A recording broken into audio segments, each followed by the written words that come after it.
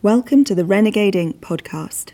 This is the audio version of our weekly talk show hosted by Ross Ashcroft.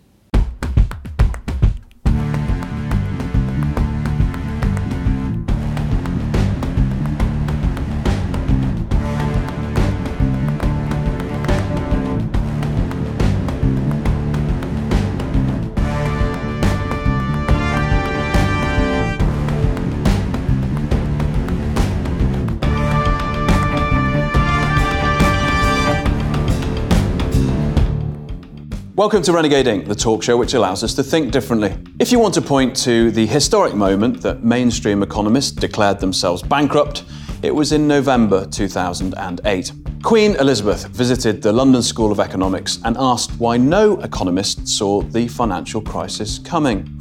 The LSE professor was unable to answer her simple question, but did admit that at every stage someone was relying on someone else and everyone thought that they were doing the right thing. Since that exchange, the realisation has dawned on many that it's the discipline of economics itself that is the problem. And until economics is fixed, mainstream economists will continue to fly blind and we will continue to foot the bill.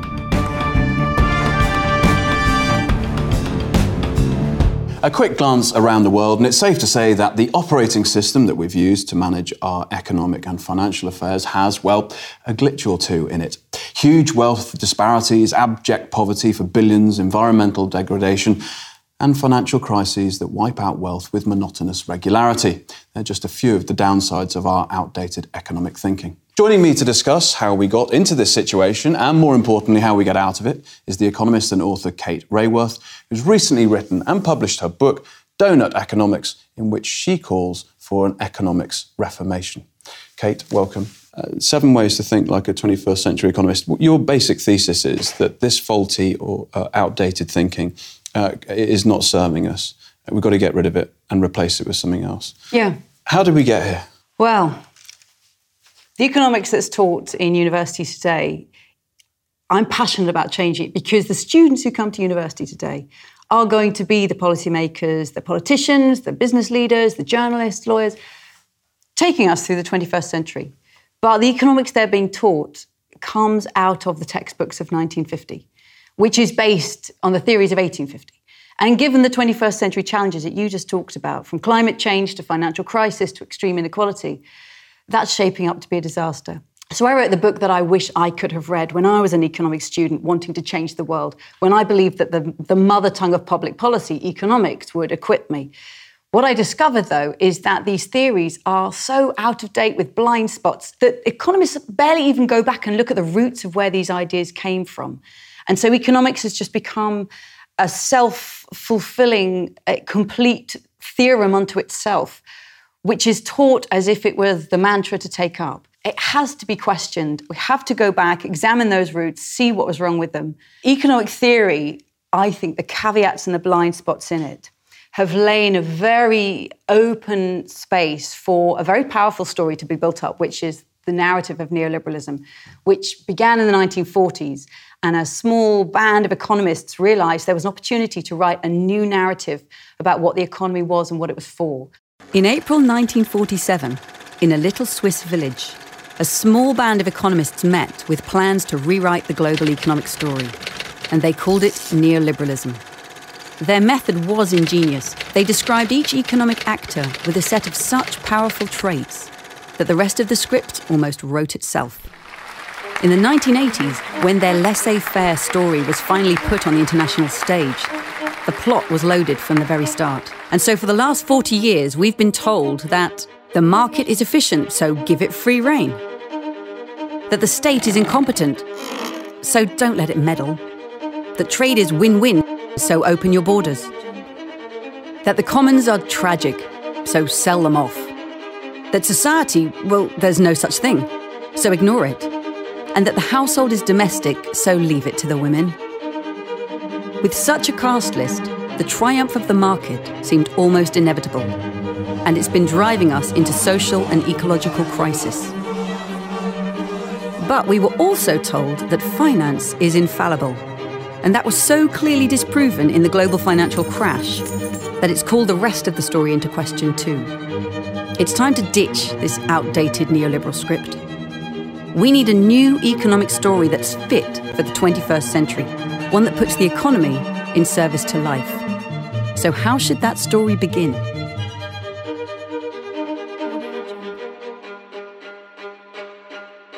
That is a story, we've been told. It hasn't kind of worked. What's the new story? So the new story is being written. And my realization as I was writing my book is that the most powerful stories are those told with pictures. So we can't write a new story if we don't go back and change the pictures, the diagrams, the images that deeply slip into the back of our heads without us even realizing they're there. But give us an example of one of those. The biggest one, I would say, and I'll say to any economics professor, show me the biggest picture you have of the economy. Like, what's the big picture? As in a pictorial definition? Yeah. What's the biggest model? What's the biggest thing you can put on the screen? Because you put lots of pictures up on the screen. What's the biggest thing you can show your students and saying, here's the economy? What it is a diagram drawn by Paul Samuelson first in the 1940s. The classic diagram at the heart of macroeconomics is called the circular flow diagram. And what it shows is the market with the households and businesses. So households exchange their labour for wages, and those wages they use for consumer spending to buy goods and services. So the money goes round and round, and so do the resources. So you've got this circular flow, and Samuelson actually drew it first as a radiator system, like money flowing through pipes. He was teaching engineering students at MIT. Make it easy for them, right? They understand radiator systems. So it was money flowing through these closed pipes. But today, when we look at that, the blind spots of what it misses out are extraordinary. Give us some blind spots. It makes absolutely no mention of the living world. There's no point in that closed system where we see that energy and materials are drawn in all the time into the economy and spewed out as pollution and waste. It makes no mention of the unpaid caring work of parents, the cooking, washing, cleaning, sweeping, raising the kids, changing the nappies. Well, the important stuff. All the important stuff that's central to well-being that makes that labour fresh and ready for work every day. Mm-hmm. Who made the labour fresh and ready for work every day? It's not mentioned. And it makes no mention of the commons, which we saw in the video. The idea of the commons, that's a place where people come together to make something that they value, whether it's a neighbourhood garden on the corner of their block or Wikipedia online. So if you're going to leave out the living world, the unpaid caring work of parents, and the organising of the commons, you're leaving out three of the most essential and dynamic sources of our well-being. It is not going to set you up well to understand the economy. And those blind spots have come back to hit us. Adam Smith said it's not from the benevolence of the brewer, the butcher and the baker that we get our dinner, but from their own interest. Well, Adam Smith was living back at home with his old mum when he was writing this book. So as he's writing away, guess who's making his dinner? It's his mum. He never even notices that, right? But if he'd only turned around and realised mum was making his dinner as he was writing these sentences, we might have seen the unpaid care economy get reflected in economics right from the beginning. So we've talked about the biggest diagram in economics. What about the first diagram in economics? What would you guess the first diagram anybody learns? Something terribly simplistic, which doesn't really reflect the real world. Probably something to do with equilibrium. Exactly, supply and demand. Let me just show you. I like to bring along a few hose pipes with me. You take that end. This one? Yep, and that end. No. Okay, so let's make a supply and demand. All right, here we go. There we go. So that's the first diagram that students are taught. The demand curve slopes down, the supply curve slopes up. There in the middle, that's equilibrium. So what happens at that magical place where X marks a spot? What happens there? This is where the price that people are willing to pay meets the cost that it costs to produce something. And so what if we move this? What happens? Then this is equilibrium. Then this is a new equilibrium. Now, a lot of economic education is about moving these curves up and down, right? It's actually based on Newtonian mechanics. What does that mean? So the economists who drew these curves in the 1870s, they were looking to the physics of the day. They wanted to make economics like physics. And so they looked to Newton's theories, and they would say, just as Newton came up with the physical laws of motion, we're going to come up with the economic laws of motion. And the idea of it being laws was important. So the laws of supply and demand, the law of diminishing marginal returns. Just give me those back, because the beginnings of this idea that economics could be like a law, I think this has been one of the most powerful and pernicious effects in economics.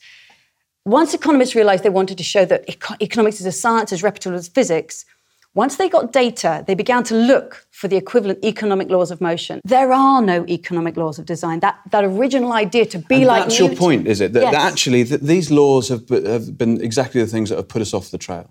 Yes, it was that search to be like physics. And the physics of the day was Newton, and Newton's was mechanics, and he discovered the laws. So economists wanted to be discovering the laws of motion. So it's been like, we are going to uncover the laws of how economies work. It's a false goal. Physics envy. It's physics envy, it absolutely is. With a load of maths. Oh, show it all in maths, because then it makes it really serious science, right? And this, to me, is the other fundamental shift, not just recognizing that economy exists within the living world, but that economists need to stop trying to be like engineers and physicists finding these laws and need to become systems thinkers and realize that the economy is a complex, ever-evolving, adaptive system, and therefore the art is to figure out how to intervene in that system to tweak it and nudge it into the direction we want. If that's the art, how do we start practicing the art? Give us some pointers of how you start systems thinking. At the essence of systems thinking is realizing that the world, whether it's your family relationships or the boom and bust of stock markets or the rise of the 1% or the collapse of ecosystems, these patterns, their dynamics, are best understood through what's called systems thinking. Let me give you a simple example, right? All right. See this little bird? I do. Okay. What is it? This is a starling. The way starlings fly, when they get together in a flock, they have a very particular relationship to each other. They'll stay about a wingspan apart from each other, and when the other birds around them turn, they turn. Now, put that little rule together and bring 100,000 of these birds together at sunset, you get what's called a murmuration. It's an extraordinary pattern that starlings make in the sky, totally emergent property of the behavior of 100,000 of these little birds, all following the same rule. And you see it waving and moving and pulsing. Well, I love to go and watch murmurations, and I look at that and I think, that looks a bit like the stock market. Why? Because each bird is responding to another bird. So it's about investors' expectations. Everyone thinks the market's going to rise, so everybody keeps investing until it bursts, and then the whole swarm of birds pulse down and pulse up. So it's about dynamic processes that are never in equilibrium like those hose pipes. They're constantly pulsing and moving. And then a systems thinker needs to realize that that's what the economy is like. It's constantly pulsing and moving and ever adapting. So the question is not, how do I pull on the levers of supply and demand and make those laws work? The question is, how do we intervene like stewards, like garden designers, shaping and working with this evolving system? Economists typically think the way to intervene is by changing the prices. Actually, Donella Meadows, who's one of the leading systems thinkers and thinks about intervening, says, no, this is a low leverage point. You want to go up, actually, higher up, the higher leverage points, and high near the top is changing the goal of what the system is for. In the 1970s, the business of business is business, and everyone said, well, obviously. When you change that, and you say, actually, the business of business is to make a difference in the world, well, now you're talking about purpose. And if people going into business or setting up enterprises actually believe that, it has massive knock-on effects for the structure of how I create business, how I finance it. Because when you change the goal, everything else ripples down around it. Which is an absolutely perfect place to leave the first half. How should this economic garden be designed? We're going to come back and talk to you about it in the second half. Kate, thank you. That's it for this half. More from Kate Raworth after this short break.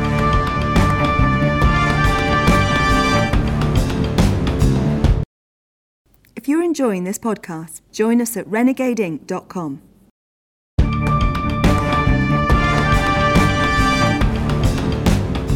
Welcome back to Renegade Inc., the show that allows us to think differently. Before we talk more with the author and Renegade economist Kate Raworth, let's have a look at our favourite tweets in this week's Renegade Inc. Index.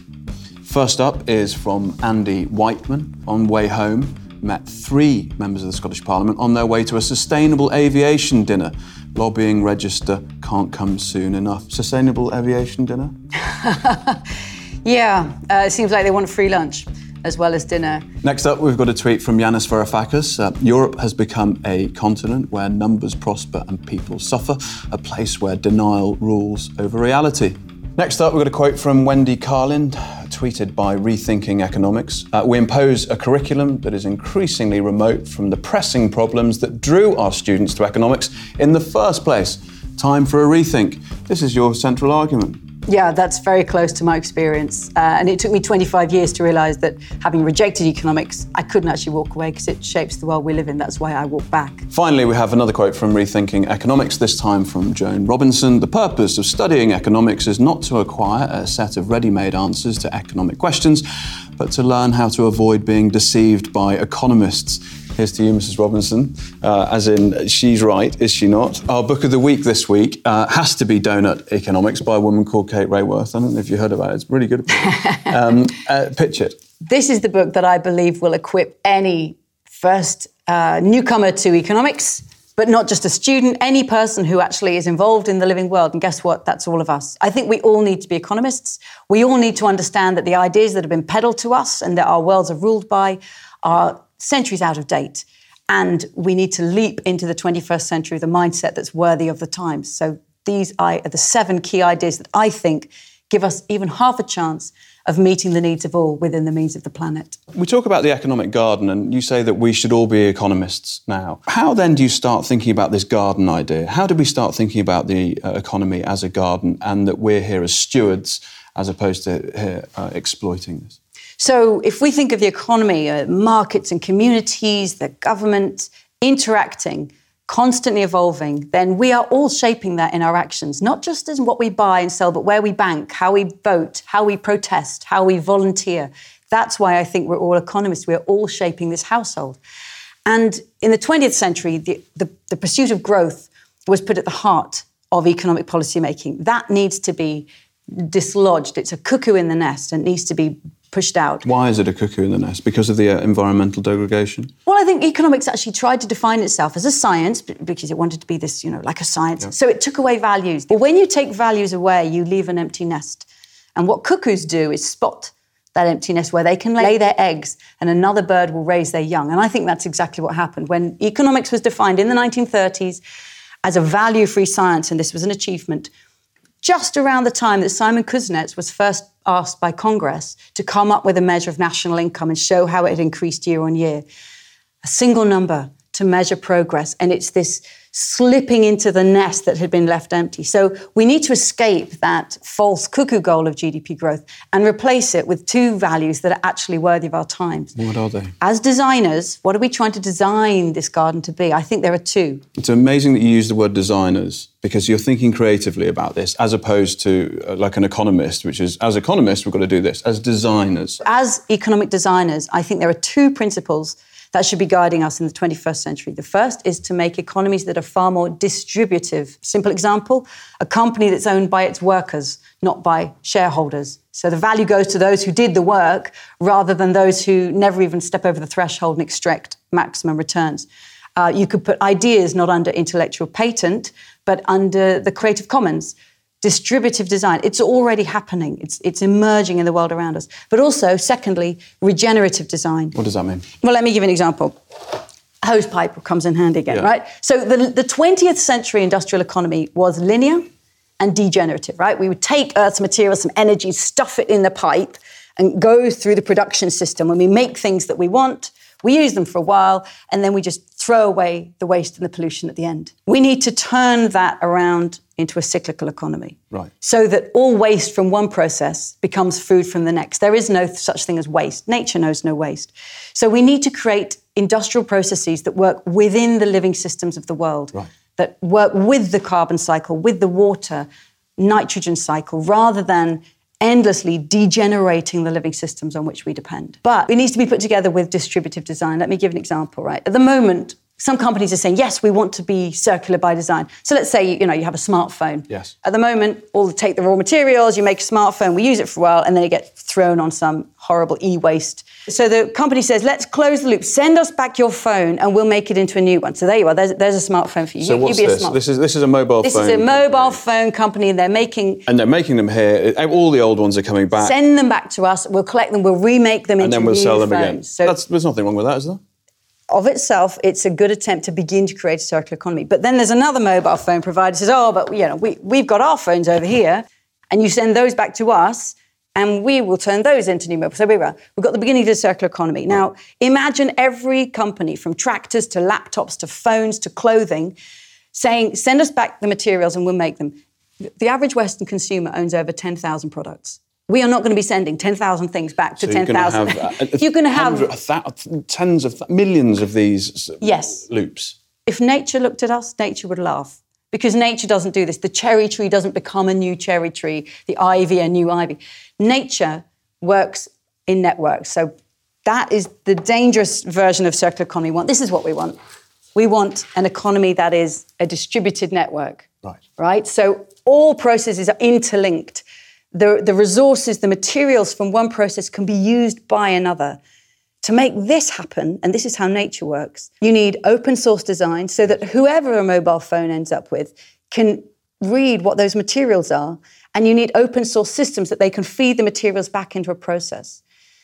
This puts a lot of importance in the development of open source design and in modular design so that things can be taken apart and the parts reused. And the job of today's economists is to figure out what kind of finance systems, what kind of regulation, industry and government support is needed to make that happen. Because the designers can already do it, but finance isn't aligned, government regulation isn't aligned, so business design isn't aligned. So being an economist now is a question of design, and it's an incredibly exciting job. How do you design those institutions to make this possible? Pop that one down. Why donut economics? It's not about these, okay? Don't eat these things. Well, because they're not, America, it's going to get really badly translated, this book. They're not good for you, but I want to show you the one donut that actually could turn out to be good for us. It is shaped like this, like a donut. So in the hole in the middle of the donut is a place where people are falling short on life's essentials. They don't have enough food, water, healthcare, education. We want to get everybody out of the donut's hole and into the donut itself. But we cannot overshoot the outer limits of the donut because there we put so much pressure on our planet, we cause climate change, a hole in the ozone layer, ocean acidification.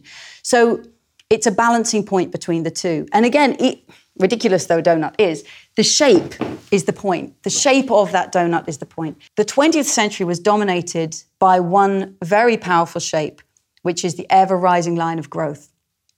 And it's embedded in our language. Growth is put forward by politicians as a word that is just self-justifying, as if when I tell you the economy is growing, that's good enough. Actually, the metaphor, the image and the shape we need in our minds is a shape of balance, meeting the needs of all within the means of the planet. We need to rebalance between those, find the balance of regenerative and distributive design. And how do we create an economy that achieves that? So it's a very fundamental metaphor shift. You end the book by talking about learning to land. What does learning to land mean? Because we've understood now the limits of economic growth. I think we agree, and a lot of people watching this will agree, we need to get away from this narrative. How do you learn to land, and what does that mean? So when I went back, again, trying to root out the metaphors and the images at the heart of the economics that I'd been taught and that our countries are ruled by, the metaphor that underlines growth was actually written into a book in 1960 called The Stages of Economic Growth.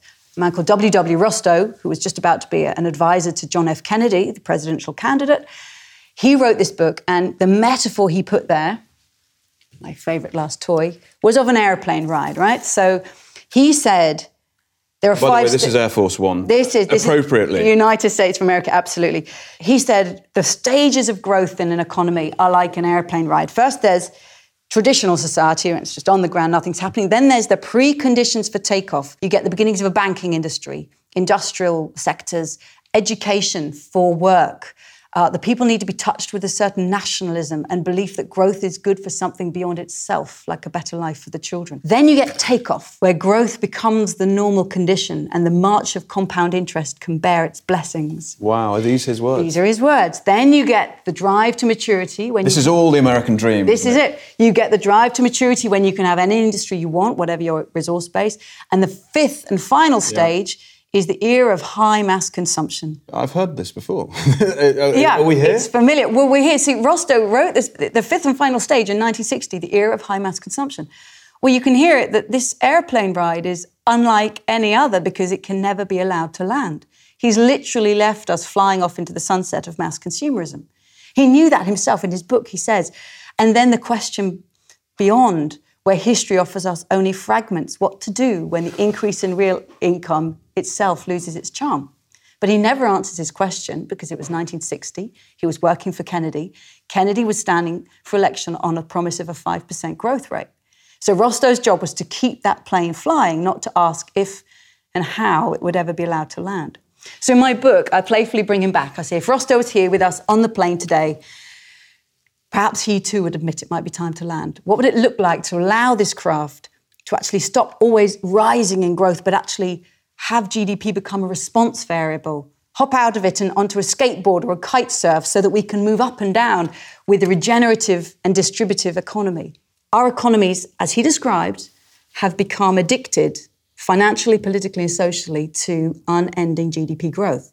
So how do we unhook those institutional hook-ins? This is the challenge. It's not good enough just to say we're going to redefine the metric of success, because the addiction to financial growth is written into financial markets. It's written into politics. No government wants to lose their place in the G20 family photo.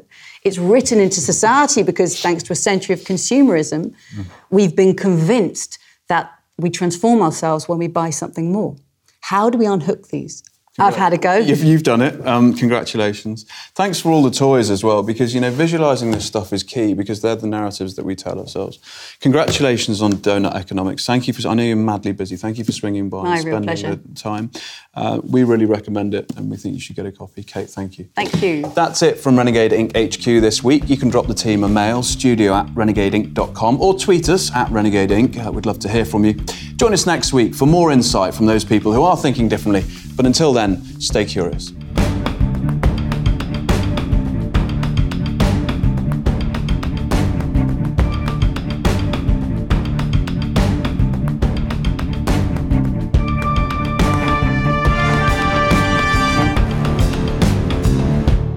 Thank you for listening to the Renegade Inc. podcast. If you'd like to watch the episode or browse more of our content, you can find us at renegadeinc.com. Renegade Inc. was produced by Megan Ashcroft and Olivia Lebrun. Renegade Inc. is a Renegade Inc. production in association with Motherlode.